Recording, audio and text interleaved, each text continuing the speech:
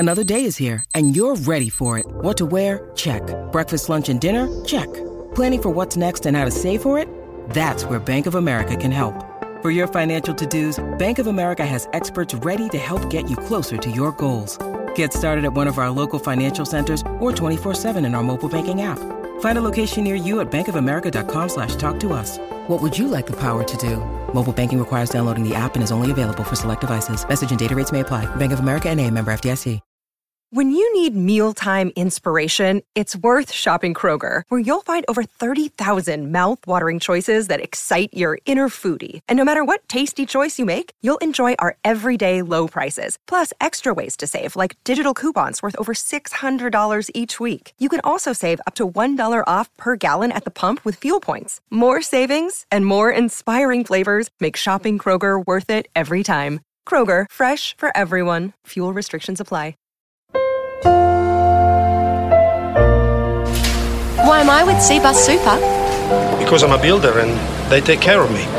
Well, I had an accident on the worksite and they helped me out, no worries. Yeah, they helped me out real fast. Mate, they just get me. Because they are for all of us. Seabus, for all of us. To consider if Seabus is right for you, visit cbussuper.com.au for a copy of the PDS. I had to go about it, write it out and find it myself. And there's some stories I can tell you. I had to This is The Final Word, story time, with Jeff Lemon and Adam Collins. We're recording this at different times on other sides of the world, but on my side of the world, it's one of those golden, lovely evenings that you get in Queensland. I'm sitting outdoors. The nice breeze is blowing through the literal palm trees and banana trees that are growing off the balcony, and it's time to open a refreshment and kick back for the weekend story time. Adam, are you ready to go on a wander through the lanes of history that cricket provides? What a beautiful scene. We've been recording The Final Word remotely, obviously, all of this year. And the Zoom conversations we've had have usually involved looking at, as often guests have remarked, your sort of wooden cabin-style background at home. And now you are, well, this is glorious. I mean, having had the great pleasure of sat on many Brisbane, Queensland balconies over the years in those old Queenslanders and feeling the wind whistle through at this time of night, that looks just delightful, as does the beverage you have in your hand. By contrast, it is wet, gloomy, yuck, and even though it's T20 Blast Finals Day here tomorrow, they won't be bowling a ball there, I wouldn't have thought. It is gross. So, yes, the summer is well and truly over. And I could hear Winnie giving voice, letting loose with a scream that could curdle various bodily fluids, all through the human form. So she's warming up the tonsils this morning. Yeah, I think given the time of morning we're recording it, she will be a factor in this show. It is impossible to imagine a scenario where she won't be screaming. Although usually her screams at the moment correspond with happiness. They're happy That's roars. Good. I gave her first ball yesterday. I don't know if you saw this. I don't think I sent it around too widely, actually. But in any case, I saw it on one of the internets. I did. I put it on my Insta story. I've kind of realised that the Insta story thing, which I've seldom used until this year, is very good for people keeping in touch with Winnie stuff. So instead of spamming them on the actual feeds, of course, the story disappears within 24 hours. It's a nice place to put up just little snapshots of her being cute and doing new things. And one of the new things yesterday was giving her a ball, which she gripped very tightly, wouldn't let it go, and shoved it straight in her mouth. So I think we've got a wicket keeper there, given how closely she was holding it to her. Maybe a bit of Shahid Afridi style as well. Exactly. Digging the teeth into just to see what it'll do. Speaking of ball tampering, before we crack on, did you see the news that came out of England last night that Mitch Clayton, Australian expat who's been playing in the county championship for like a million years, he's a real classic county journeyman, let's call him, moved to Sussex this year under the stewardship of Jason Gillespie. Izzy and I were calling that game between Sussex and Middlesex a few weeks ago now in the Bob Willis, and we saw this massive red spot on the middle of his shirt on the final afternoon, and it was quite a strange place for like just one concentrated spot of red to be. And we joked about it on the call. Maybe he had a big lunch and dropped a glass of wine down his front and that kind of thing. Well, he's been suspended for 9 games for ball tampering. He rubbed the ball against his chest, which of course underneath the shirt had some sort of chain or necklace or something like that, and he was using that method to to rough the thing up. So, but he was sprung, essentially. I mean, I don't know if this might be common practice, but the reason he was sprung was the big red spot in the middle of his shirt, right where his sternum is.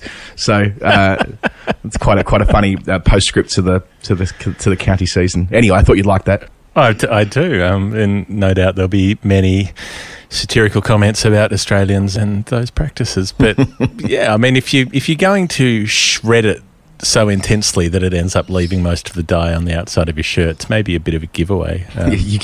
Probably hasn't thought that one through. I'd suggest if he's been busted through that method, then he probably hasn't been doing it very successfully before. Yeah, it was a funny old day, the last day of that particular game, and we did, between Izzy and I, we did sort of suggest that there might be something going on there. We didn't want to say it on air, but yes, the officials have arrived at their judgment, and he's already served a bunch of these. Evidently, the club had already suspended him, and there'd been a period of time served and whatever. I didn't read it too carefully, but the long story short is it's a new and innovative way to tamper with the ball. One I will teach Winnie when the time is right. There we go, the old sandpaper necklace. Let's have a go at story time. This is where we tell the stories of history past, and we do it initially primarily through the method of Nerd Pledge, which is also known as Nerd Pledge, depending, how enthusiastic you feel at the time. Some people are getting quite into that. Some people are opening their messages to us with, many, many letters and exclamation marks to say Nerd Pledge. So I'm glad that it's taking off around the world, and, I hope that it becomes a rallying cry to bring us all together. Now, Nerd Pledge is a game that we play, Adam, with people on our Patreon page, which is a thing on the internet. It's a method for people to support the show financially, but they do it in the shape of a cricket quiz. They send us a number of dollars and cents that relate to something in cricket, and we have to figure out what the number means. Sometimes we get clues, sometimes we don't. We'll start with a few new numbers before we revisit some that have gone by in previous weeks that we may not have got right. The first cab is George Norman, and George has generously sent through $6.77. Now, $6.77, I was thinking $6.77, my first impulse for these sort of numbers is they're likely to be bowling figures. And Adam, was it last week? No, week before, we spoke at some length about Jack Gregory. Jack Gregory was a fast bowler in the 1920s under the captaincy of Warwick Armstrong, who was a very famous Australian captain. They whitewashed England 5-0, etc. And Warwick Armstrong was the first captain to come up with the idea of an opening pace bowling partnership. So it's quite interesting that something that's completely standard these days didn't actually exist at the time. Often you'd open with spinners, or, the captain would bowl themselves because that's what they did. But he got Jack Gregory and Ted McDonald to open together against England in 1921 and absolutely smashed through them. They were a force to be reckoned with. And they only played, I think, 8 tests together maybe. So they played that Ashes series, and then they went to South Africa and played 3 tests against South Africa there. So that series was the last of their pairing. But during that series at Durban in 1921, Jack Gregory took 6 for 77, and I think since that relates to what we were talking about 2 weeks ago, I'm happy to go with that. That's very good, Jeff. That's a lovely way to start. I like that we're revisiting Jack Gregory. I think we're going to hear from Warwick Armstrong later in the show as well. We'll not hear from him. That would be impossible. It would be great if we could. We're going to hear a story about Warwick Armstrong later in the show. Could we do a seance? Could we raise Warwick Armstrong and have a chat? If we were going to do cricket seances, which, look, let's not rule it out in the future on the final word, I think Warwick Armstrong would be certainly into the semi-final bracket in terms of if we're nailing it down to one person. It's also what Kyle Abbott took against Australia at Hobart to keep the South African link in 2016, that fateful week when Donald Trump won the presidency. Australia were all out for 80 a few days later. They went on to lose their 5th test match on the bounce, which caused 6 changes to the test 11 the following week when they went to Adelaide. And I note that as we're recording this episode, it's about an hour and a half after Donald Trump has declared that he has coronavirus. Whether he has coronavirus or not, who's to know? He said that he has coronavirus, and the political implications will be considerable, and we've had a chat about this offline already. But given that was the week where he won against all expectations, and it was also the week where Kyle Abbott, who really was at his best as an international bowler, and of course it was his last year in South African colours, though, because he went and registered with Hampshire as a Colpack player, and whether he stays on next year as an international, I'm not sure what their plans are now that Brexit intervenes, but there was that week in Hobart where he was unplayable. Okay, I like that one. I like that. That was, it was one of those sad Colpack stories when he packed up in South African colours shortly afterwards. So, George Norman, those are our initial forays into 677. You can let us know on the Patreon DMs if we're right or not. And next on our list is Ben, no last name, likes to keep it discreet. I like that, Ben. Keep things on the down low. That's all right. Nobody else needs to know that you're listening to this podcast. That's fine. That's fine. We're happy with that. We'll be the podcast on the side. Ben's number is $2.12. So close to the 213 that is, of course, the magic number of the final word. But 212 primarily to me says Merv Hughes. That's the number of test wickets that Merv Hughes took, and it's been a fairly Merv-themed week, the last week or so, with saluting the passing of Dean Jones and his Victorian teammate who was so close with him, and who was so much a part of a lot of the Dean Jones stories was Merv Hughes. So nice for Merv to come up. Yeah, absolutely. 2-1-2 Merv Hughes. It's also staying with the theme of fast bowlers. Patterson Thompson was the 212th West Indian. We talked about Patterson Thompson before in the context of all those no balls he bowled in Adelaide in 1996 Australia Day weekend, 1996-97. 22 no balls, was it? I think it might have had a 3 in front of it. It was crazy. He overstepped time and time again. And I'm not sure whether I've told this story on the final word, but it's worth revisiting. When I went to the Caribbean on my first proper sort of fully fledged tour as a journalist in 2015, we were flying from Antigua, where the tour game was, to Dominica, where the first test match was set to be played. And for whatever reason, I was sat next to Adam Voges. Maybe they sent the 2 new boys, both called Adam, were sitting together on the flight. And it was, good to sort of spend some time with him before his first test. But my enduring memory isn't so much that conversation as much as it is learning as we were boarding the plane that the pilot was Patterson Thompson. And then the gag started batting no balls, and Craig McDermott, who was the bowling coach at the time, piped up perhaps his best one-liner of all time. He goes, "Hope he doesn't overstep today." It was a ripper from Billy.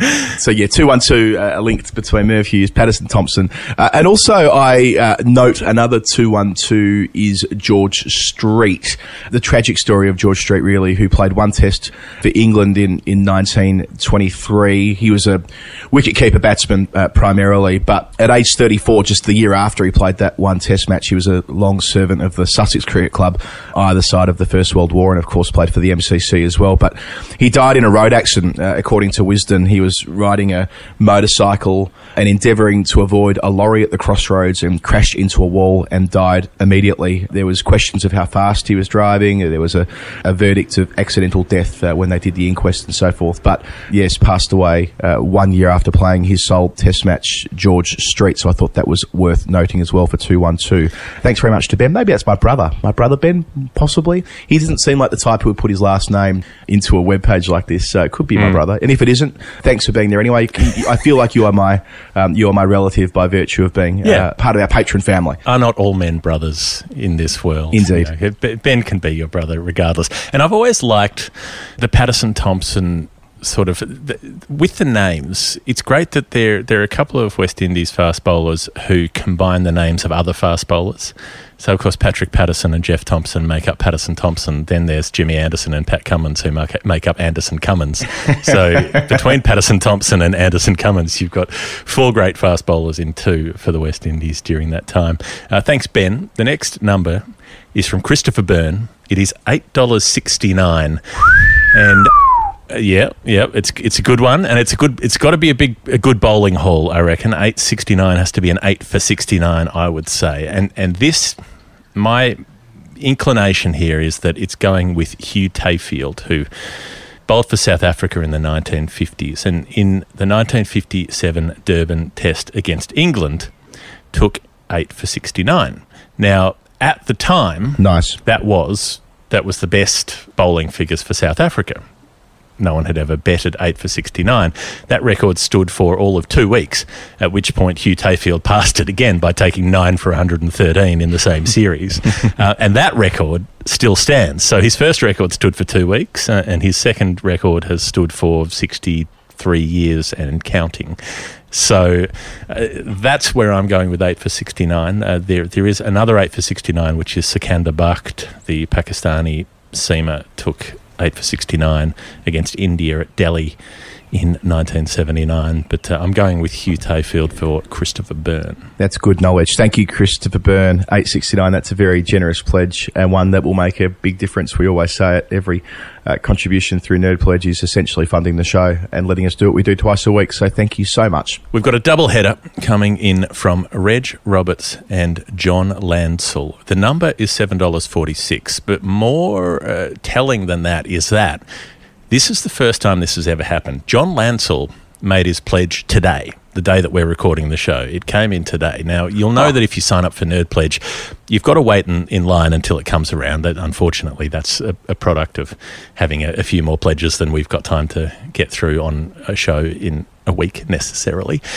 And we don't move that for anybody. It doesn't matter how important you are. Doesn't matter how rich you are. If Queen Elizabeth signed up for a Nerd Pledge, I would say maybe Wilfred Rhodes's tally of 40,000 first-class runs should be the number that you go for, Your Majesty. But then I would also say, look, you still got to wait. You've still got to wait till your number comes around. And the only way around that is if someone ahead of you has the same number, then we might do them as a double header to really get into all the complexities of the number. So John Lansell already gets a gong, a Seabus Super Performer of the Week perhaps, for being the first ever Nerd Pledger to be on the show on the day that the number was pledged. This has come through. So $7.46. What does $7.46 suggest to your cricketing brain, Adam? Well, first of all, Reg Roberts, John Lansell, that again, very generous contributions. Thank you. And John, well played. You've absolutely nailed this. 7 for 46. There's some good stuff here, Jeff. In a way, I'm glad that John's jumped on board because, the convention is that we do a little bit more when there's two names attached to a number, and there's quite a bit to get through here. But I'll start with AB. Talked a lot about AB in the last week. Again, of course, in the context of Alan Border-Field. Dean Jones's passing, you've got Alan Border-Field. I mean, there's a lot of AB stuff going on right now. He wrote a really lovely piece in the Daily Telegraph in Sydney as well, which I recommend, to paying tribute to his old mate Dino and telling some grand tales from their time together. But 7 for 46 doesn't relate to his batting or his captaincy necessarily, but his bowling. It's that 1 week in Sydney where he was unplayable. And I had a look at the scorecard because, I remember it as a little boy, but very little boy, but I don't remember the circumstances so much. And looking at it, the Windies bat first and they're 144 for 1. I mean, they're smashing Australia as they were doing routinely in that series. And then they're all out for 224. They lose 9 for 80 with Border taking 7 for 46. Richie Richardson was the first of those wickets to go, and then they fell in a heap. So Trevor Hones and Peter Taylor were the two other spinners in the team, and they picked up 3 wickets between them. And they must have been furious that the captain brought himself on and run amok while they were sort of fighting it out for the other 3 wickets on offer. But yeah, Border, 26 overs, 10 maidens, 7 for 46. So it wasn't as though he was, I suppose what the 10 maidens represents is that he was bowling tidily as well and making it as difficult as possible. They weren't all caught on the mid-wicket fence. Yeah, that's right. It sort of implies that by virtue of how tight that he bowled that he was doing plenty right. And in the second innings, they're going pretty well again, the West Indies, trying to build a lead in the third innings. Australia made 400 plus in their reply, so they were well ahead of the game. But the Windies chasing the game. Desmond Haynes makes a ton, ends up getting 143. But on comes Border. Again, it's the 6th bowler used, and he takes 4 for 50. So 11 for the match. There used to be, those banners that would be held around the Gabba, 7 for 46 for years after to celebrate that Border spell, because, of course, by that point he was very much playing for Queensland, having grown up in New South Wales. But, yeah, they bowl out the Windies for 256 in the second innings, leaving 80-odd to win. And then Dean Jones is there at the end with Alan Border, which I think was fitting, given our conversation with Dino on 24 not out. And Australia win by 8 wickets, a test match to, just... It didn't mean an awful lot, I suppose, in the end, because, of course, the Windies beat them comfortably the next time they played. But I suppose that it just gave them a little bit of a hint, a bit of a sniff that they weren't completely unbeatable after a stretch where they had been to successive Australian sides. So that's 7 for 46. One quickly in passing. How many times in the last 2 or 3 months have we talked about the last week of 1999 on Nerd Pledge? It keeps coming up. We talked about Matthew Sinclair a couple of times, I think. He's double 100 on Taboo in the last week of the millennium. We've talked about Sachin Tendulkar's 100. which was, of course, in that same week, a test match at the MCG. That was also Brett Lee's debut, where he took 5 wickets on his first day in test cricket. Well, Andy Caddick... It was also the last week when you could sing the Prince song, Party Like It's 1999, without being out of date. Well, and Andy Caddick did party like it was 1999. He picked up 7 for 46 at Durban before Nasser Hussain went on to play that ridiculous innings that we talked to him about during lockdown, where I think he batted over 2 days and only made about 140, but it didn't matter. It meant that they had this foundation, and Caddick bowls out South Africa, and it's a strong performance from that developing England side. And last but certainly not least, Jeff, a scorecard that you and I have looked at a number of times over the years. It's the Oval Test match of 1882, where Australia win by 7 runs. The Ashes are born, all the rest. Fred Spofforth, we often talk about the 7 for 44. He took it in the second dig, but he took 7 for 46 in the first. So 14 for the match, 7 for 44 in the second to ensure that Australia won. And we have this little thing called the Ashes. Lovely, lovely stuff, Adam. I like that we've been able to get through Jack Gregory, Ted McDonald, and the demon Fred Spofforth, 3 of the pioneering fast bowlers of the late 1800s, early 1900s on the show already so far today. I'm going to talk about Ted McDonald a lot more on one show in the future, but I haven't done it. Some of Neville Cardis's best writing was about Ted McDonald and Jack Gregory in that opening partnership. So that's where we're going for the 7:46. Reg and John? I've got this right now, so I feel like I should jump in and say I'm resting my phone on the book that Duncan Hamilton wrote about Neville Cardis, A Great Romantic, which I've been reading. So nice bit of synergy there as well. My phone is propped up against that book right now. It's good that it has multiple uses. We've got a number that I'm going to be up front here and say I haven't had a lot of success with this number thus far. It's another double header.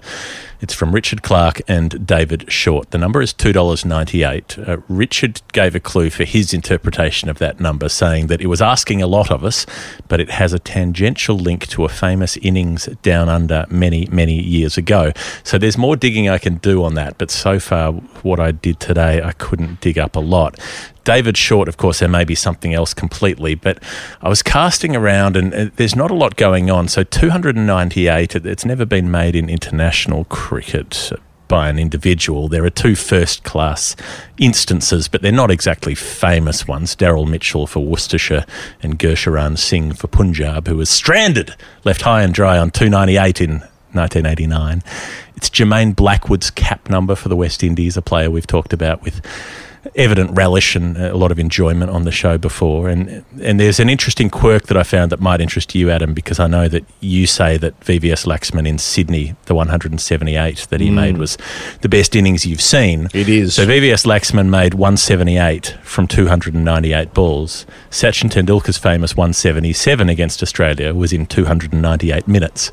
So there's a little link there between those two, almost at the same score, and then the 298 matches up across both. But I don't think any of that has anything to do with what Richard or David are putting forth, and I think we're going to have to throw this one back to the crowd. Yeah, I'm happy to do that. Just to clarify, the 177 from Sachin, was that in which of the... I'm not as good on... That's the 98. Okay, right. 98, was it? Yeah, 98. Right, yeah. That's a wonderful innings at Chinnaswamy. Australia would go on to win that match, but Tendulkar in the first innings was brilliant. Laxman's 178, though. I've said it many times, but it's on YouTube. I think the commentary on YouTube is the broadcast that went into India, so they are really, really into it. It's worth digging out. But yeah, I reckon let's throw that back. If you know what 298 might mean for Richard Clark or David Short, based on the idea that it is a tangential link to a famous innings down under many, many years ago, I'm looking at you, Pat Rogers. I'm looking at you, Avi Sim, those of you who've jumped in and solved puzzles for us in the past, or anyone else on our Patreon page, have a dip on 298. All right, coming up next, it's Greg Sykes. The number is $2.03, which immediately suggests to us Bradley John Hodge, highest test score, only test century, 203. But Greg Sykes is English and has more recently moved to Ireland, to Malahide, and said this was his favourite player growing up in the 90s. You love Malahide. I do, very much. I very much love Malahide. Please continue. So I was looking around, I was thinking, okay, this probably isn't going to be an international number because there's nothing really adequate there, but it's probably a score. It's probably a higher score. It's probably a first-class top score. Shane Watson's first-class top score was 203. It's not going to be that because he was nobody's favourite player growing up in the 90s as he debuted in 2003. But he was everybody's favourite player since then. Since 2003, so he made that for Hampshire. Michael Divenuto's another Australian who made 203 while following on for Derbyshire and saved the game, but probably unlikely to be an English viewer's favourite player. Interestingly, though, current England selector Ed Smith made 203 versus Lancashire for Kent. So he was batting for Kent. He was playing Lancashire. Now, he was bowled for 203 by Carl Hooper, who 5 years earlier had made 203 for Kent, batting against Lancashire. So Carl Hooper changed teams and then got Ed Smith out for 203, and they both made 203s for Kent about 5 years apart. So possibilities there. In terms of who might be a favourite player, I thought Martin Moxon might be somebody's favourite player in the 90s. You know, played, a dozen tests or so and got pushed out and didn't quite make it at test level, but he made a 203 for Yorkshire. He had a test high score of 99 and never got to improve on that. But eventually where I settled, there were a lot of 203s in first-class cricket, but for someone who's since moved to Ireland, I'm looking at Dougie Brown. Dougie Brown played for England and then later for Scotland and had a first-class high score of 203 for Warwickshire in the year 2000. So that all comes together for me, I reckon. So Dougie Brown, on the basis that Scotland and Ireland, when Ireland were an associate nation, they played against each other a lot, and that there's some link back to Ireland that way. I mean, I can see it. I mean, just someone who's not English, you know, if you decide to move to Ireland, then your sympathy is with the Celtic nations surrounding it. But you want to know something else, Adam. This is a special one just for you. You want to know who else made 203 in a first-class game all the way back in 1904 for Somerset? It was a batsman named Lionel Charles Hamilton Pallaret, who came up a couple of weeks ago, and we had quite some discussion. It was in relation to Lionel Richie at the time. But so you had a note come in from Ellie Oldroyd from the BBC during the week to correct our pronunciation of Pallaret and make sure we got that right. Yeah, she did. So Ellie, one of the best friends of the show, said, I very much enjoyed listening to your episode on a long drive home on Sunday. By the way, it's pronounced Lionel Pallaret. We described it. How did we go originally? We went Pallarier. I think it was Pallarier, but I think there might have been a typo in the transcription, so that might have thrown us off. Well, she goes on to say, one of his descendants, called Ursula, was one of my father's church wardens in Herefordshire. He was very proud of this fact. Love that. I love a hard name. Ellie has so many great cricket stories that link back to that part of the UK. So I'm thrilled that it links back again to another, as it so often does in Nerd Pledge.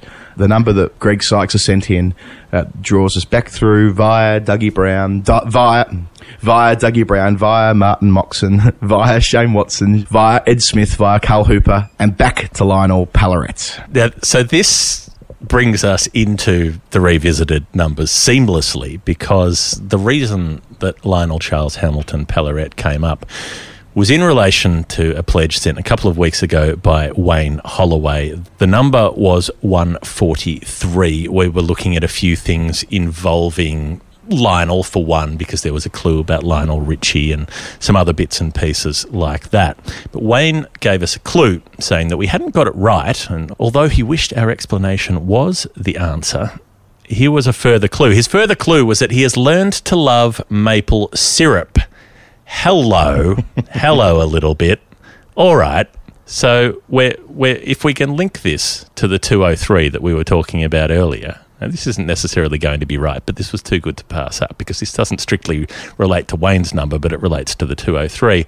The 203 earlier was the West Indies Test cap number worn by Anderson Cummins, who we mentioned earlier, who then went on to play for Canada 11 years after retiring for the West Indies and played in the 2007 World Cup well into his 40s for Canada. So, Wayne Holloway, that's probably not your number, but it should be your number because Anderson Cummins links to Lionel Pallaret, who links to Lionel Richie, who takes us back to whatever you were doing in the first place with 143. This is Wayne Holloway's 143 is turning into one of our best all-time Nerd Pledge numbers. I think that the very fact that we got to Lionel last week was thanks to Dancing on the Ceiling, Viv Richards Stadium. I mean, we've gone a number of digressions over here, so I'm looking forward to continuing and having another go next week, Wayne, assuming that is that we haven't got it right. And I think it's fair to assume that is the case, but we'll push on in any case. $1.64 was Jake Schmidt. Now, we set Archie Jackson's century on debut.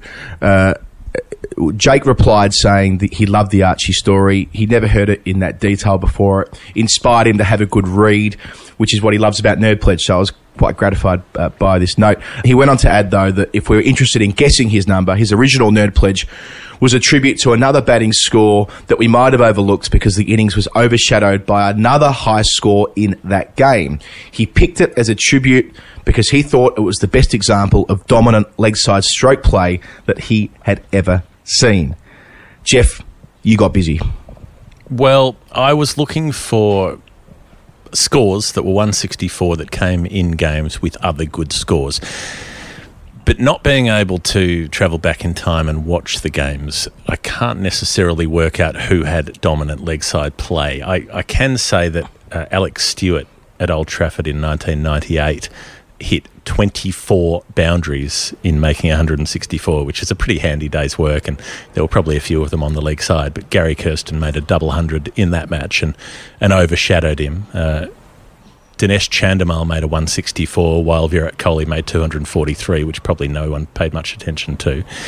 The one that would particularly interest you, Adam, is that Derek Randall, who has been discussed more on this show than you would imagine Derek Randall would be discussed anywhere in the year 2020 in recent weeks, made 164 in Wellington in 1984. But what really put the juice in the gravy for this one was that he was overshadowed by Jeremy Coney, friend of the show, who made 174 not out in that particular game.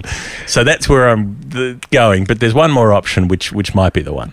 Yeah, look, Graham Smith made his 234 in the desert in Dubai in 2013, and AB de Villiers made 164. So the headlines would have been about Graham Smith, but I couldn't overlook this. I mean, AB de Villiers, phenomenal through the leg side. Again, having not watched it back, it's hard to know for sure, but I'd be surprised if that wasn't it. And given AB has such an ostentatious range of strokes through the leg side, can play it in so many different ways, I'd be surprised if he wasn't doing something like that in the desert against the Pakistani spinners. So that's back in 2013. Jake, let us know if we got it right. And thanks again for the lovely note that we really do enjoy getting feedback like that. $1.64. If you know what it is, please be sure to also jump into our DMs. Here is a revisit that I'm going to enjoy a lot. This came in from Andy Taylor. The number was $2.94. Andy sent us a message to let us know that it did not relate to batting, so that Adam didn't talk about Alistair Cook for 12 to 13 minutes, which is very likely in the other case. But we had a couple of guesses. We were told to think laterally, and Adam did a great job with this by deciding that 294 would be the 29th of April, which would be Phil Tufnell's birthday. Andy replied that it was a nice surprise to hear his name come up while he was hanging out the washing this morning. Good to see that we can keep people company around the house. He said he'd been feeling guilty about how impossible his pledge is and was going to give us another steer, but now he knows when Phil Tufnell's birthday is. So that's a plus. He says, I'm afraid Adam was wrong. The number relates to a unit of measurement that I don't think has been mentioned on the show before, and also a cricketer who I don't think has been mentioned, which is quite a big omission. All right, I'm picking up what you're putting down, Andy Taylor. So here's where it's going with this. This cricketer has now been mentioned this week, and I think 2 weeks ago when we last did Story Time, that cricketer is Warwick Armstrong, who was someone we hadn't talked about much before. Andy is quite right. How does Warwick Armstrong relate to 294? Warwick Armstrong famously weighed 21 stone. If you break that down into pounds, how many is it? 294 pounds was the weight of the man known as the Big Ship, the leg spinner and all-round batsman who captained Australia and is the subject of one of Gideon Haig's best books. Warwick Armstrong, 294, that's his weight in the old system, Andy Taylor, and if it's not, I'll eat the hat that I'm not wearing. Bravo, Jeff, and bravo, Andy Taylor, for thinking so outside the square there. I think I mentioned last week, or maybe I didn't get around to it due to how our show changed a bit, that I was at Lord's outside what is now the members bar. There are a number of scratchings on the wall from yesteryear which have been preserved, and one of those is Warwick Armstrong, where he scratched his name into the wall at the pavilion. I don't know what year it was, presumably. Well, he went to England a couple of times, didn't he? So I don't know which tour it was. A few times, yeah. What I do know is that it's still very visible. I took a photo and popped it on Twitter if you're interested in seeing that. So a strong Warwick Armstrong theme this week, and we're better for it. The next revisit is from Matt Wust. He wanted to make sure we knew that it rhymes with rust and lust and dust, not wust. We described him last week. Also known as the fake patch clap, of course. His generous contribution is $7.69, and we said it was Wes Hall's best bowling. He replied that your guest, Jeff, was thoroughly entertaining, having gone through a few different stories there, and it makes him wish he picked something a little bit more industrial era. But his clue is, if it were 9 more, the $7.69 would have been heavenly. So that sort of set me in a couple of different directions. Where I finally landed, and I'm not sure whether I've nailed this or not, was that Stephen Smith made 769 runs in a series against India in 2014-15. Of course, the first time that he captained Australia when Michael Clarke was injured, at an average of 128. He overtook that last year, making 774 runs at 110 in the Ashes against England. Of course, his second massive Ashes series in a row. I couldn't quite work out where the 9 fitted in, though. 778 jumps out because, well, Brian Lara was in the middle for 778 minutes, making his world record 400 not out. So it might be Smith anyway, and 769 might have been where he was driving on this. But I haven't quite drawn the link between 769 and 778. It isn't as though a player has made 778 runs in a series. They haven't. So maybe I'm taking this the wrong way altogether, but there are a couple of options. Any additional thoughts, Jeff? Are you happy to go with that? I spent too long today going through every career number of Michael Bevan, trying to find something that might be 778, because that's where I thought he said it would be heavenly. Heavenly. What says heaven more than made in heaven, Michael Bevan? But indeed, I couldn't find anything Bevan related. But I think the 769 being a Smith number is a good shout, because if I remember rightly, Matt Wust, when he was previously masquerading as Patch Clapp, his friend on this show, that was a Steve Smith related number as well, relating to the Brisbane innings in the Ashes in 2017. So I think I'd be pretty comfortable with that. I don't know what the heaven link is, but I'm sure Matt Wust can let us know. Another revisit we had was from David Nichols. His number was $10.98. You said idiosyncratically that 1,098 was the number of deliveries bowled by Brendan Julian in Test cricket, which is a number that I'm glad that I now know.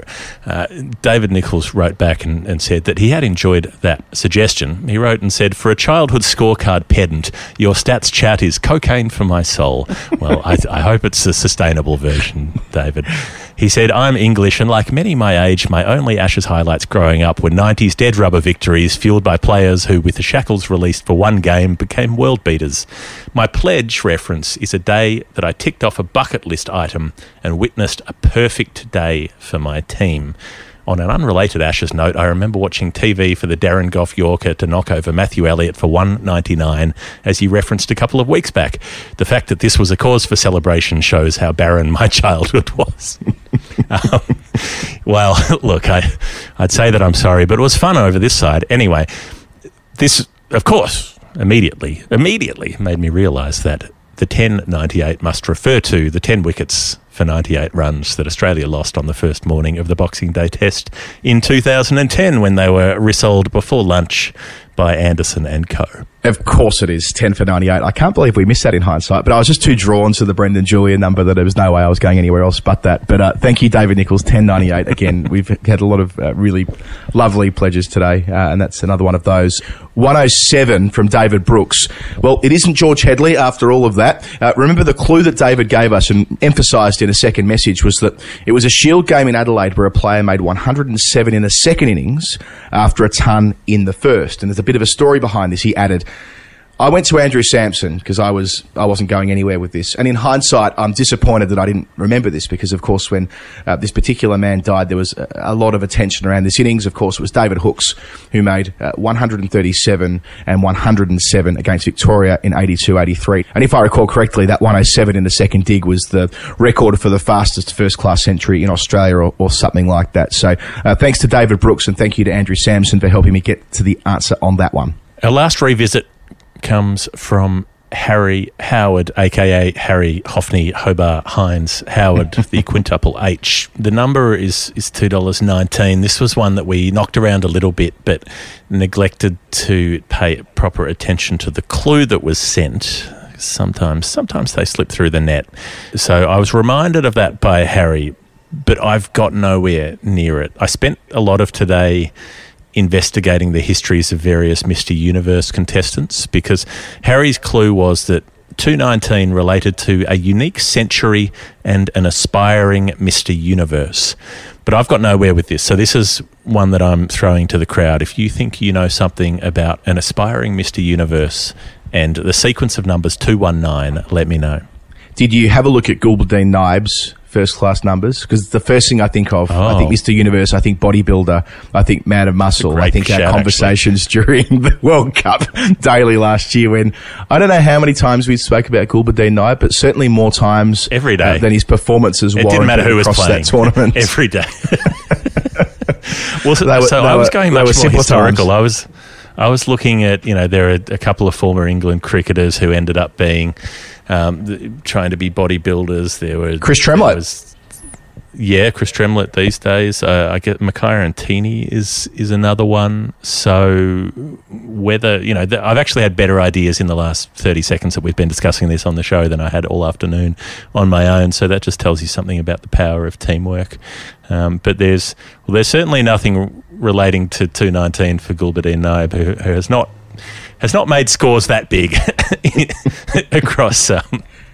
He's got one professional century. He made a century in a List A game, but has never crossed 100 apart from that. So if you know something that I don't about Chris Tremlett or Mackay Tini, something that relates to 219, let us know. Drop us a line via the usual methods.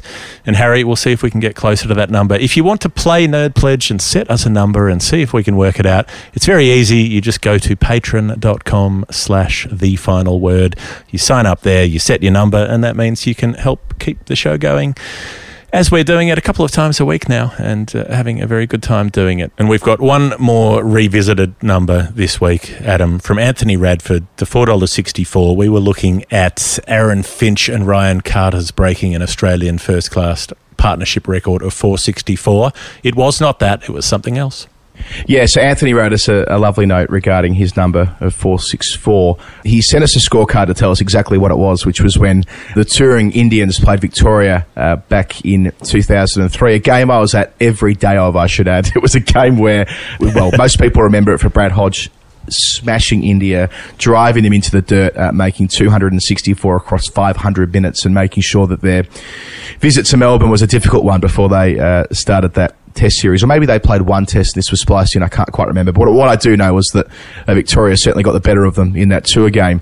Anthony goes on to say that he grew up and captained Matthew Innes in junior cricket, the small town of Broadford. He was robbed of playing test cricket, he insists. Bracken got a gig ahead of him, even though Matty had better performances. But hey, New South Wales, and they're all still shitty about it. And in this tour game for the Vics versus India, Innes picked up 4 for 64. And check out the 4 he got. So I did. You look at the scorecard. The Matthew Innes wickets, if you don't mind. Virender Sehwag, Rahul Dravid, Sachin Tendulkar, Sourav Ganguly. Thanks for coming. The big strawberry blonde left armour has your number. He goes on to say, Anthony, everyone in our small town was convinced after this effort and the season he had, he was a big chance for Australia. And everyone in our town still remembers this scorecard. Our junior coach was nicknamed Testy because his goal was to coach a kid who played test cricket, and he very nearly did. An absolute legend in our small town. I love stuff like that. I absolutely love messages like that, stories like that. Love rural cricket or country cricket. The fact that Matty Innes was robbed and they still talk about it. The 4 wickets. That's a ripper. Thank you, Anthony Radford. Also excellent on Twitter, I should add. Thank you, Anthony. And we've had a lot of nice messages in during the week as well about Dean Jones. So we've been getting those stories from people on their memories and their responses to the last week and what's gone on. Yeah, so just to pick a few out, so Jeremy Burke, David Nichols, Sam Ashworth, Elliot Andrews, who actually changed his Nerd Pledge number to 216 in honour of Jones's double century against the West Indies at Adelaide in 1989, and Tanya Wintringham, who was especially kind about losing a boyhood hero. And we got a ripper to finish, though, Jeff, from David WFG. I think we'll end on that. David said, just wanted to thank you both for your articles about Dino this weekend. Each varied, but both resonated strongly. Yesterday was my 41st birthday, which was when I heard the news. My mum sent me best wishes, but also asking how I was because she knew how much I loved Dino as a kid. I was feeling pretty flat and sad, such a shame to go so young. She reminded me that I was furious when I wasn't allowed to take Dean as my confirmation name in grade 6, which I don't recall, but no wonder I gave away the church. I do recall waiting for 3 days for his autograph at a first-class game in December 1990, played between Victoria and England in my hometown of Ballarat, and that I asked more than 5 times, which were each rebuffed. It was only when a young girl approached him and asked for his autograph that he relented, and when she stepped away, he was shocked to see me with my souvenir bat in hand hiding behind her. That bat is my most prized childhood possession, also containing Hughes, Berry, Rifle, Fleming, as well as Gower, Tufnell, Lamb, Smith, Malcolm, Atherton and Small. I also remember meeting Merv in the old beach changing rooms in Lorne and asking him about Dino potentially being included in the 1996 World Cup squad. He wasn't confident. Thank you, David. That's another great email. We're loving the correspondence around Dino through the week, so thanks for all of those. And yes, I thought it was worth reading that out in full. That's a ripper, David. Well, that is story time for the week. Thank you to all of you for making it happen. We'll be back with a lot of numbers and stories next weekend. And for now, we will leave you with our interview from last year with Australian fast bowler James Pattinson.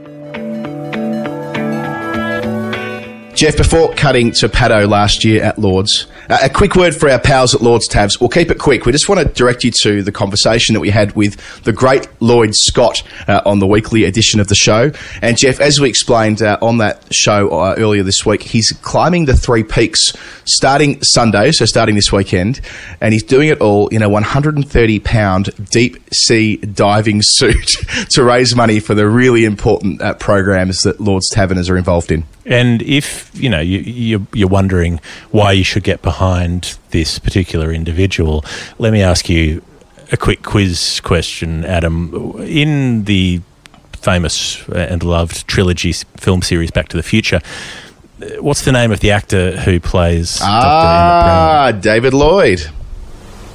Chris Lloyd. Well, David Lloyd's a batsman. David Lloyd or Chris Lloyd? It's Chris Lloyd. I should know that given I watched Back to the Future like 500 times as a kid, but Christopher Lloyd, yeah. Yep. David Lloyd being someone we'll be trying to get on the show in future weeks, but for another day. Okay, and what is the Doctor's catchphrase in those films? Great Scott! So, Lloyd, Scott, put them together. What do you have? You have a link to beloved 80s franchise Back to the Future. So that's all the more reason to get behind what Lloyd Scott's doing. He's done, over the last 30 years, he's done a remarkable number of fundraising efforts. He's gone across Australia on a penny farthing. He's done an underwater marathon. He's ran the London Marathon in this deep sea diver outfit. I think it took him 24 hours to get across the course, one step at a time, but very slowly. So he's a great man. He is a survivor of leukemia himself. So he knows what adversity is all about. Former professional footballer as well. And yeah, we had the great privilege of catching up with him before he took on the 3 peaks. And in our show notes today, and you'll see via the Lord's Taverners website, an opportunity to get behind Lloyd. He's retiring from formal fundraising after this, and he decided to make his last big effort to be for the Lord's Tabs. And I think that says a bit. An organisation who across 7 decades have done so much for so many young people in our community, great members of our cricketing community as well. So as you'll see in the show notes, Lloyd Scott's trip up the 3 peaks, all for the Lord's Tabs. We're proud to be in association with them on The Final Word. Hi, I'm Ian Chappell. You're listening to The Final Word with Adam Collins and Jeff Lemon.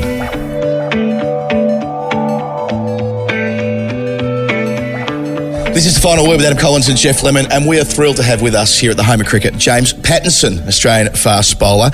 You made your return to the Test side last week at Edgbaston. Did the thought cross your mind at any number of different intervals in the last couple of years that just might not happen for you? Yeah, firstly, thanks for having me on, you guys. It's a pleasure to be on. But I think all different things go through your mind over a long period of time. You talk about being 3 years since I played a test match, and during that time I managed to play a bit of county cricket. Then, I was sort of, feeling top of the world after that, and then came back getting ready for a test series, and my back went again, and then obviously decided to go down the path of surgery. So, there's all different emotions that get thrown up. It's obviously, is it I played my last test, I played my last first class game, that sort of thing. And then, once I sort of went down the path of getting surgery, I thought, my goal is, I've done this now, my goal is now to get back to play test cricket. So, yeah, it's some great feelings after the last test match, that's for sure. You've had so many near comebacks and talking about your last chance, and it seems like the narrative around you, it's James Pattinson's making yet another comeback. Did you feel that kind of expectation and pressure last week to an extent that, I hope my body does hold up now that I'm back on the big stage? A little bit. I think as you get older, you play games and stuff, and you learn how to sort of manage your body a bit, and during games and stuff, when to sort of hold back a little bit if things aren't quite as you like. But touch wood, everything's been sort of pretty good so far after the test match, and even leading into that, I think my preparation leading into it was fantastic, and I managed to play a lot of first class cricket over here as well as back in Australia during the summer as well. So in terms of preparation and stuff, everything felt good. But that's the main thing. You get through a test match now. It's that's over now. You've got to prep for the next one. You've got to keep your body in tune for the next one. People were maybe accusing us of being parochial Victorians, but we were particularly enjoying seeing you run out there with Peter Siddle and play a test match with him. And, it just stirred something in our hearts. So how good was it for you getting out there with such a great mate? Yeah, look, it was pretty special. We had a bit of a hug and, a few words before we went out there and bowled, and just to remind ourselves, sort of how lucky we are and how much we've sort of come through the ranks together. For me, sort of like having that older brother figure playing throughout my career. I was lucky enough to start my career at Victoria with my brother playing, and obviously Sid's as well. So, I think every debut and every sort of big game like last week, I've always had Sid's there. So it's it's sort of a comforting feeling having him there, that's for sure. We've often talked about having the big four being fit at the same time, yourself, Pat Cummins, Josh Hazlewood, Mitchell Starc, maybe even featuring in the same Test 11. That's unlikely, it would seem, to happen in this series, given the commentary from Tim and from JL as well. But what we're more interested in, I guess, is how do you get to that stage? We hear a lot about your back being fused together. What does that mean exactly? What happened in the surgery? And give us a sense of what it felt like, say, 2 or 3 days after you've gone under the knife, when I assume you were in New Zealand at the time, was it, having gone to a specialist that you accessed through Shane Bond, was it? Yeah, it was. There was probably a month after I found out my stress in my L4, which had been pretty much the problem area through the whole time, ever since I got a stress over here in the Ashes 2013. There was a month period there where we were sort of umming and ahhing, and whether the surgery would be a success. We had opinions from over in England, people who have done surgeries over here, and the initial they sent my scans off at my back, and the guy in New Zealand initially said, "Look, I don't think that I could really do much. Your back looks like it's too far gone." So for me, that was sort of like pretty tough news to take. Then I thought, I'm sort of going to have maybe a one-day career here. I might play a few 2020s and one-day career, and first class cricket I might never get back there. So there was sort of a fair bit of contemplating over that month, and then eventually he sort of said, well, look, if you're willing to take the risk, even if I can make a sort of 15% difference in it, then it might be just what you need to keep you on the park with a bit of management, and talking to players, like you said, you touched on Shane Bond before. I was in constant talks with him about how he felt about the surgery leading into it, and then post the surgery as well, and also Corey Anderson from New Zealand had it 10 weeks post me as well. Before me, and he was another guy that I shot off a few texts to and just got his opinions on a few things. So having people go through that experience and being able to lean on them is great, and really helped me through that phase. So it must be scary, you're standing on the brink of something, basically staring into like this might all be over, but not having to do that alone must have been important. Yeah, I think it was. The thing is, at that stage, I was married, and the support of my wife was really good, and I thought I've always kept things pretty realistic. I've always kept my close home mates from back home, my family and that sort of thing. So I think for me, cricket's not always been everything. I think, I could, well, not easily, but if I sort of had in my head, if things didn't go right with cricket, I'd move into something else. And, I was just thankful that I sort of had the chance to play Test cricket at such a young age. So, for me, that really helped me get through that period. Like I hadn't sort of, cricket wasn't everything for me. I knew that, I could, get a life outside of there and be happy as well. So, for me, knowing that I had accomplished playing Test cricket and, my dreams at that stage were sort of fulfilled. If I didn't get back to playing Test cricket, then, so be it. I'd move on to the next thing. But once I got surgery and I sort of, in a way, it sort of freshened things up for me a bit. I knew that, I'd have the surgery, my rehab would be different. There was different feelings. There was different processes around that. The good thing was we moved from the MCG to the Junction Oval with Victoria too, so that was a fresh start for me. So that really, I think it was sort of like, I was looking at it sort of like, halfway through my career, it's just maybe a bit of a freshen up, a bit of a change that I need. So once I had that surgery, it was pretty much, my goal was to play in the Ashes. Yeah. We were all talking about your peak pace in that period. I remember Peter Siddle talking to us saying, don't rush him back, leave him be. But I suppose just after surgery, I mean, give us a sense of the physical response to that. You would have been focused on like just simple day-to-day life things, I assume, at that point. We're worrying about your bowling. You're probably just thinking about how am I going to get tie my shoelaces together or whatever it is. Well, I was talking about it the other day. I remember initially they had booked me on a flight 3 days after my surgery, and I couldn't even roll out of bed after that, and I was getting the nurse to shower me and all that sort of thing. So that gradually just get pushed back further. And I think I spent 2 weeks over in New Zealand. I was a week in hospital and then another week in a hotel room, and I was really, to be honest, I was struggling to walk around. I remember going for a bit of a walk, and it was quite ironic actually, because my wife had come over and we'd gone for quite a long walk, and we stumbled across Hagley Oval in New Zealand, so where I played my last test match. Yeah. I just walked around there, and I sort of like, I don't know, it was sort of a weird feeling, like I've just come over here for back surgery, and this was my last test match, sort of 2 years ago, and I'm standing there, and it was a completely different site. It was just empty. You know what it's like over there? It's like a park, abandoned park. So I was like, saying to Kaylee, this is where sort of it all sort of feels like it's sort of ended there and that sort of thing. But and I remember seeing that and walking back home, and I've struggled to get home. I had to ring a cab to get home because my back was so sore. I think I'd walked too far just to try and see if I could find this place. So that was quite amusing, quite ironic. Yeah. That's a bizarre sort of thing that you've got these kind of ghosts of the past wandering around that little oval in the middle of the parkland there. Yeah, a little bit. It is. I remember quite fondly. Beeks was a physio on there, and I sort of, it was quite a hard tour for myself. I think in the end we got the results, but I'd come in with a stress fracture in my fibula into the series, so I was basically playing with a broken leg, and then in that test match I could start to feel my back sort of go as well, and I was sort of like, and then I remember bowling that no ball to McCullum where he snapped about 180, so everything that was going wrong could have gone wrong. I was in a bit of agony at the time. The Mitch Marsh catch a gully, that one. Was the one. So there I am, bowling no balls, getting wickets, and I've got to feel like I'm getting a stressy in my back. I've got one in my leg, and then to top it off, I think I came back in the second innings. We managed to bowl really well, but I tore my ab as well in that same game. So I remember limping back to fine leg with a torn ab, a stress in my back, and a stress fracture in my fibula. So at the time, I was just like, this is going to be my last. I knew it was my last test for a while, and I sort of just wanted to get it over and done with as quick as possible, because I was sort of, at the time I wasn't in really a great place. Yeah. So I think is there a thought, like, do you want to not come off the field at that point? Do you don't want to leave the team a bowler down and all that sort of thing? Well, it was sort of like, well, that's the thing. I think when you do get niggles in games, you've got to play through them because it's hard, and I think that's what I've always done. If I've sort of felt my back going, I've always tried to push through it during games, and obviously, it's ended up worse.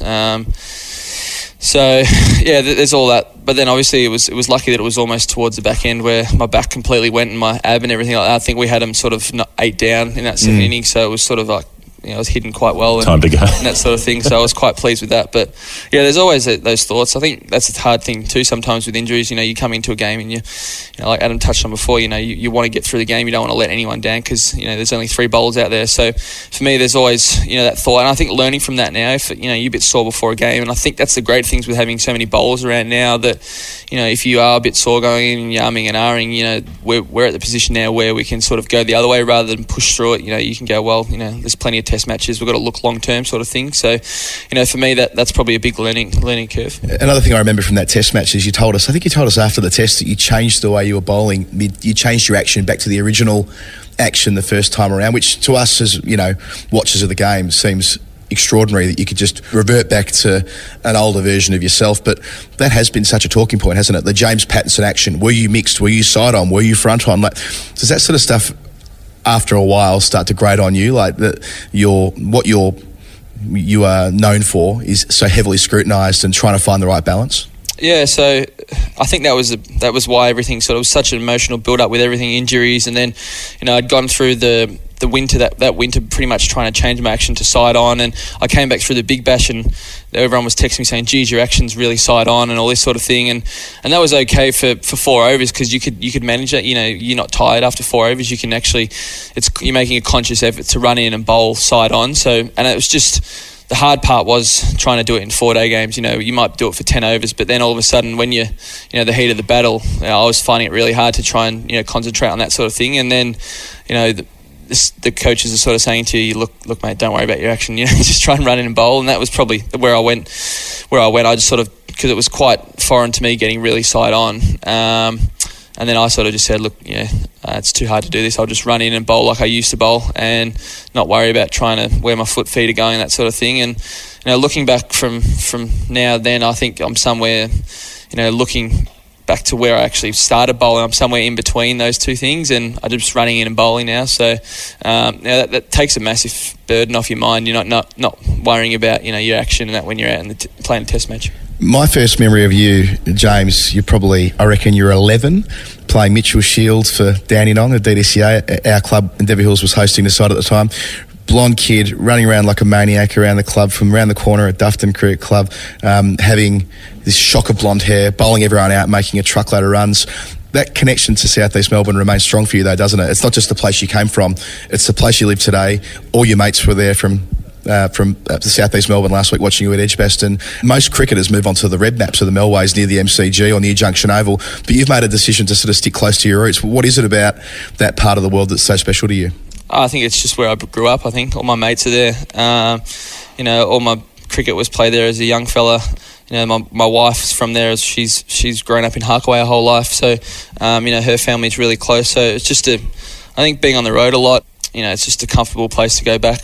My friends are there, my family are there, and it's a pretty easy decision. I was living in South Yarra for, quite a bit of my early 20s and that sort of thing, and just because it was easy with training. But now obviously I drive in, and you get a bit older, you put a few podcasts on and listen to those sort of things when you're going in, and it's quite a relaxing time. So for me, it's just the comfort of it. My wife works around the corner as well, so it's easy for her and that sort of thing. So it's just really, really enjoyable for me.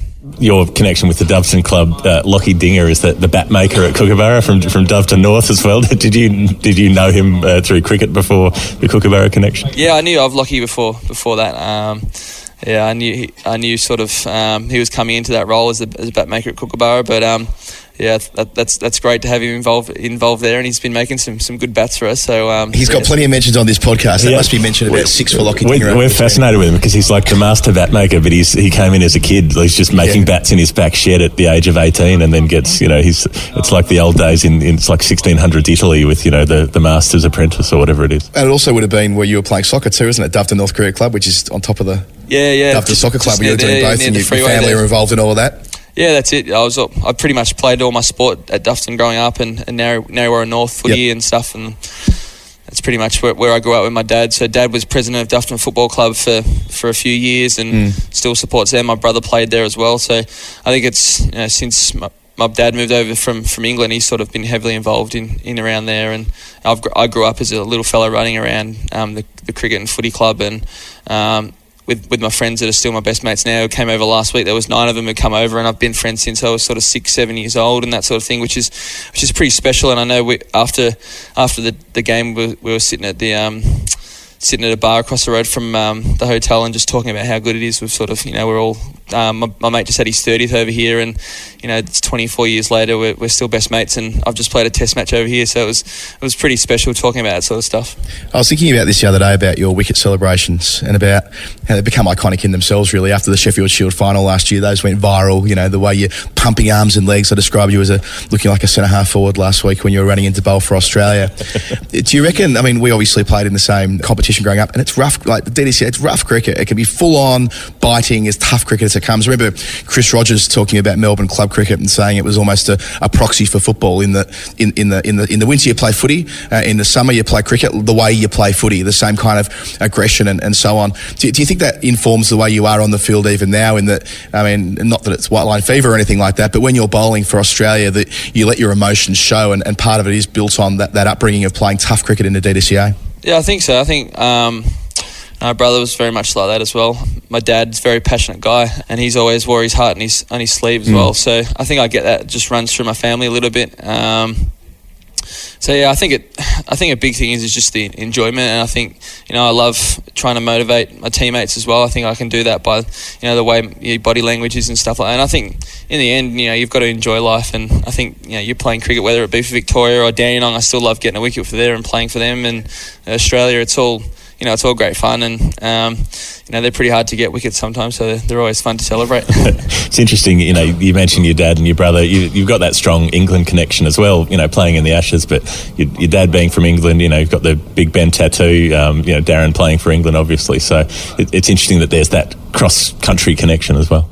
Yeah, I think so. I'm just talking about where my dad is from Grimsby, which is probably one of the roughest places in England. So I think that's probably where I get a bit of my roughness from. Grimsby crossed with Narry. Yeah, crossed with Dufton. I think it was always Dad being from Brisbane. He was from Grimsby. I think he was always going to end up in Dufton. Somehow that ties in really well. But look, I've seen my fair shares of fights at Dufton Football Club and all that sort of thing over the years. So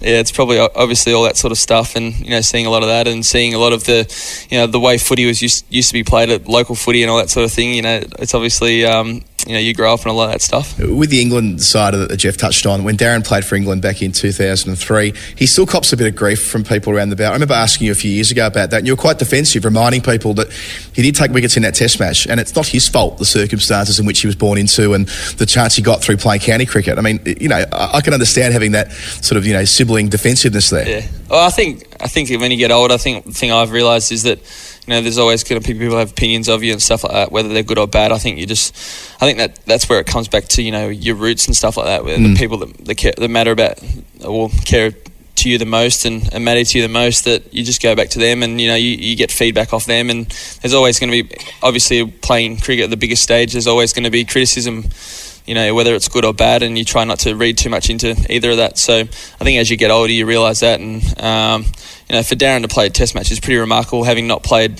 for first class cricket till he was sort of 26 at Victoria, and just happened to come over here. It worked out that Dave Hussey was playing here, and Darren had an English passport, so it worked out really well for him. And whether he should have played or shouldn't have played that Test match, it doesn't really matter now. So, but look, for him, I think coming from playing pretty much a different pathway to me, he was playing cricket for Dufton at 21 and not even playing at Dandenong. So for him to play 70 first class games is a pretty great achievement, and something that he should be proud of. Not just him, but we're pretty proud of as a family to know that we've had two people, and I know Dad is definitely, he's the proudest to have two sons play Test cricket. Well, I think it was over a century since you had a pair of brothers playing Test cricket for different countries as well. So it's quite a significant achievement, and there aren't that many Test cricketers in the world, so to be one of them still matters, doesn't it? Absolutely. You've had a couple of stints at Notts, which follows in the footsteps of Darren too. He won the championship with them in 2010, I think it was. And how important has it been coming over here? How comfortable do you feel bowling in England? Because having watched you a bit in the county championship, it looks as though it suits you as well, if not better, than bowling in Australia. Yeah, I think like you touched on, I think it's just the experience over here. The time that I've had with Nottingham, especially in 2017, was probably the most enjoyable I've enjoyed, the most enjoyment out of cricket I've had for years. Just playing with a different bunch of guys, different coaches. Obviously the roots that I have there for my brother playing there for 7 years. A lot of them guys did play with my brother, and it was just a bit of a change for me. And getting into a different country experience, different structures and everything for me was fantastic, and I really enjoyed it. So I think coming into this series now with the experience I've had in county cricket, it's just is sort of like it's priceless. Really, you can't get it anywhere. So yeah, it's been great. Obviously, a defining memory we have of you is Test debut. Triple wicket maiden, like the explosion of the celebration, Mark Nicholas going, "A star is born." Tell us a little bit about that moment, that experience, and being in the middle of it. Yeah, look, it's sort of a really surreal sort of experience. I remember sitting there and then I think it was like a few overs left to bowl, and I managed to get McCullum out, and I looked up, there was no mid-on, mid-off, there was literally 5 or 6 slips in a gully, and I thought I was like playing a PlayStation game. I look up and there's Michael Clarke and Ricky Ponting and Michael Hussey sitting first, but I'm a 21-year-old kid bowling, and it's just like, it's really weird because you have to pinch yourself out there and think, this is actually happening, because it doesn't, sometimes you just go on and you just, you get caught up in the moment and you don't really realise what's just happened. But yeah, look, it was pretty special, and it was great. I had all my mates there at the time too as well, but they actually, like, the next morning they missed all that. Like, my brother missed it too. I think he went to went out that night or something like that, and he was hungover, so he missed that more. Like, it missed the 2 overs, and my mates were like charging in the gate as it was happening. So that was quite funny. But yeah, I think it's one of those things that you just you sit back on when you're injured and stuff and think, and I think people sit there and say, look, you could have played so many more tests if you weren't injured and that sort of thing, but I'm just grateful for the tests that I have played, and to be back here playing Test cricket. I think sometimes people can look at what you don't have, but for me it was just the fact that I've played Test cricket, especially at a young age. I've played with players like Ricky Ponting and Mike Hussey, Michael Clarke. You've got to sit there and go, how amazing is this? Like, it's pretty good. And in special games, like even when you've been injured, you're injured in that South Africa win, but that was a series-winning test in South Africa with one of the greatest finishes of all time with Ryan Harris. Yeah, that's right. That's probably it probably is the best test match I've ever played in, and to be involved in that, and obviously getting injured at the end of it, you go through so many emotions. You get the emotions of just winning a test match, and then 2 days later you're on a plane and you've got stresses in your back. So that's just the emotions and the roller coasters you go through as a professional athlete. But yeah, definitely, I think when you sit back and think about it, you wouldn't change it at all. Yeah, that roller coaster, if you like. I mean, you've played 18 test matches. Mitchell Starc's played 51. You debuted in that same fixture at Brisbane. I mean, Pat Cummins has a similar story of being out of the game for a long time and coming back. 2013, you're one of the Mahali 4. We forget about that. One of the guys suspended during homework gate. You play at Lords. You bowl the first over ahead of Ryan Harris at Lords. You're so highly considered at that part of your career. Regrettably, of course, you rip your side off the bone from memory, something like that? No, that's my first time I did my back. Oh, that was the first stress fracture, wasn't it? Sorry, I'm confused about which one was which. Yeah. It probably gets that after a while.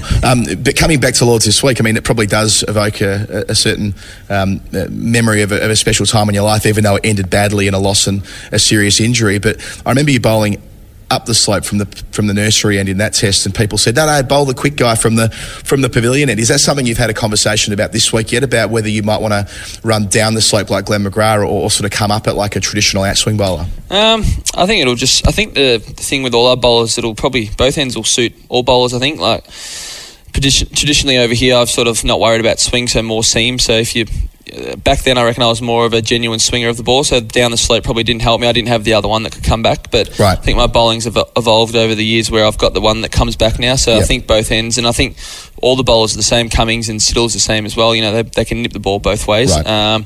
So I think it's probably much of a muchness for us, but I think, I don't know, maybe the iconicness of the pavilion and bowling from that end with Glenn McGrath and all that sort of thing, you'd probably like to come from that end at some stage. But I think it's a great ground, and I'm actually, one of my last games here was with Nottingham, and we won a one-day cup final. Of course, the finals day at Lords, and that was an unbelievable win. We played Surrey in that, and we ended up chasing 280 or something like that to win that. So that was my last memory of this ground, which was pretty special. We were up in the home dressing rooms, and we just won there with Notts, and I think that's why it was such a special year, that we were pretty much top of the championship, and we won the one day stuff, and then the boys managed to win the 2020s in the same year, so it was pretty good. I remember 2013 more for your batting. Trent Bridge, that was the first test I covered professionally, and you nearly pulled off the win with Brad Haddon in the second innings. It was one of the more exciting things we've seen since the first innings when Ashton Agar made the 98. Yeah, look, I I think, as you see now, like even the last Test match, you see Sids get runs at the end, and then obviously myself and Paddy whacked him a little bit at the end. So I think that's the big thing over here. If you can put value on your wicket and make runs, it makes it extremely hard for the other team. Can I share something? I want to read you a text message exchange that I had with a mate during the Lord's Test in 2013. He's back at home in Melbourne. His name is Easy E, if that gives you any context. He goes, they thought 98 off 101 at number 11 was crazy. Wait till we reel off 420 for the last 3 wickets. Disclaimer, I may or may not be horrifically drunk. You were batting at the time. I've texted back, just 102 more boundaries and a single. He replies, Pato just got the single. They are fucked. Well, I mean, that's very strange. I just wanted to share that with you. That was happening while you were out there. Well, I remember you said to me a couple of years ago, you reckon you can be a Test number 7. I mean, we saw you hit runs in a hurry last week at Birmingham, but much like Pat, really, isn't it? These years out of the game, you get a chance to spend hours and hours in the nets batting. Yeah, well, that's it. You just, if you can't improve your running or your bowling and that sort of thing, you can sit on the bowling machine and you get wangs now off the bowling coaches and everything, so you can sit there for however long you want and keep hitting balls. So I think for me, that was a goal. I managed to do it this year with Victoria, bat at 7, and I think that was a big success for us in terms of being able to play 4 quicks with our success we had this year. We looked in the Shield final where, basically that we were relentless, really. We had me and Sids opening the bowling, and then you have Scott Boland, who was the leading wicket taker, and Trem, who's the leading wicket taker for the last 2 years in domestic cricket. So, you look back and you think, there's 4 of them. It's just, it's really good for Victorian cricket to be like that. So, it was just great to be able to get a chance and bat at number 7 and always look to improve, really. Was it nice that there was a degree of caution showed about you? You mentioned the South Africa Test at Cape Town, your rush back. New Zealand at Christchurch, you're playing with 3 serious injuries. You said no to coming to Ranchi in 2017. Pat came instead, but you were mindful that you don't want to rush things. Like, it feels like you understand at age 29, you've probably got more time than you thought you had a few years ago when you were rushed in and you were happy to comply. Yeah, I think so. And I think as a young bloke, it's hard to say no sometimes. That's why, we're always in constant communication now with the selectors and stuff about after Test matches, how you pull up, how do you think you'll go this game? And I think that's the beauty of having so many different bowlers available now. And I think that's what they've been wanting for ages, is just that opportunity. If a bowler's not at 100%, we don't have to risk that. We can have someone come in and do just as good a job. And looking back on those sort of tests you touched on, South Africa and that, if I had my time again, I probably would have taken longer at that stage. And I think the perfect way they've done is with Pat Cummins. He managed to play 2 years of just white ball cricket, but through that 2 years he was exposed to some high intensity cricket. Albeit only 10 overs, there was some high intensity international cricket, which is tough work. So, and then you see him come back to Test cricket and really flourish on the back of that. So, I think they're learning, and it's never going to be the perfect way to do things. But yeah, it's always hard, especially for me when I was one of the top bowlers and there wasn't really much behind that. So, when you haven't got a lot behind that and they're always pushing you to play, it's hard to say no sometimes. And playing Test cricket for Australia, most of the time you want to play, don't you? Yeah, you're never going to turn it down if you get the shot. So was there support broadly in 2017 when it was kind of your call to not be available for that Test series, or was it more a doctor's call? A little bit my call. I think it's just learning on past experiences. At that time I think I'd played only 1 game of first class cricket when the spot came available. I'd come off a bit of cricket in the Big Bash, which wasn't that successful, and I was sort of still feeling a bit stiff in my back. So for me, it was just a smart decision to try and get through the Shield, and then go and play some county cricket, which, that period, that last bit of 2017 Shield cricket, I remember playing games and my back pulling out really stiff. I was getting scans after every game and they were clear, and, I'd play a game and my back was really stiff again and I'd get another scan. So at that time, everything like that was going on, and then there was a chance to go over there, and I just thought, it's probably not right. I'm not 100% here, so I don't think I can risk it. So it was just, going on past experiences and how I felt at the time. James, you have a bus to catch and a gym session to do, and hopefully a Test match to play here in a couple of days. There's a reason why you're everyone's favourite cricketer, by the way. We love what you do. We've had an enormous amount of fun watching your journey so far. Let's hope it's at the halfway mark and you have a long second half of your career, because we just love watching you bowl. But I love the philosophical nature of it, though, that you're like, I've achieved what I've achieved. That is what it is, and pretty much anything from here is a bonus, isn't it? Yeah, I think so. I think that's the way I look at it. You've got to enjoy each Test match, and I think my preparation now is really good. My recovery is quite good, and I think the one thing I've learned, and I've worked with a few people over the last few years is just not to look too far ahead, and at the end of the career, hopefully, I've retired at 35 and I've played maybe 50 Test matches, but for me right now, it's just trying to enjoy life while I'm still an international cricketer. Brilliant. James Pattinson, thanks so much for being part of the Final Word. No worries, thanks for having me, guys. Cheers. Hi, I'm Isha Gua, and you're listening to The Final Word with Adam Collins and Jeff Lemon. This is The Final Word, story time with Jeff Lemon and Adam Collins, wrapping up for another weekend. And our big thanks retrospectively to James Pattinson for taking out the time during an Ashes series to sit down with us for a long conversation. Yeah, I think when we talked to him, we were certain he was going to play, weren't we? We thought, how good is this going to be? Paddo back at Lords and all the rest. And he was rotated out and played again at Leeds, and that was his... he played 2 of the 5 tests. 1 was the magnificent win at Edgbaston, and 2 was the galling loss that they had at Leeds. So they were 2 eventful test matches he played in last year in England, and got a couple more opportunities in Australia over the summer, and let's hope that he continues to do so, because he's a great fella, very exciting cricketer, and someone with a good story to tell. The Final Word is on the Bad Producer Productions podcast network. You can look them up and have a look at their other shows, which are uniformly fantastic. Thanks to DC for doing the edits every week, and thanks most of all to everyone who supports the show on Patreon, and everyone who supports the show just by listening in and letting other people know that this seems to be the greatest cricket podcast in the world. Not that we have an ego about it. We're just like, you just know when you're the best. We're not trying to be the best. We're just trying to be ourselves. And if you want to hang out with us while we're being ourselves, then that's a really nice thing. And we're glad that so many of you do. Have nice weekends, everyone. All right. Final Word. We'll see you for the regular show during the week. I had to go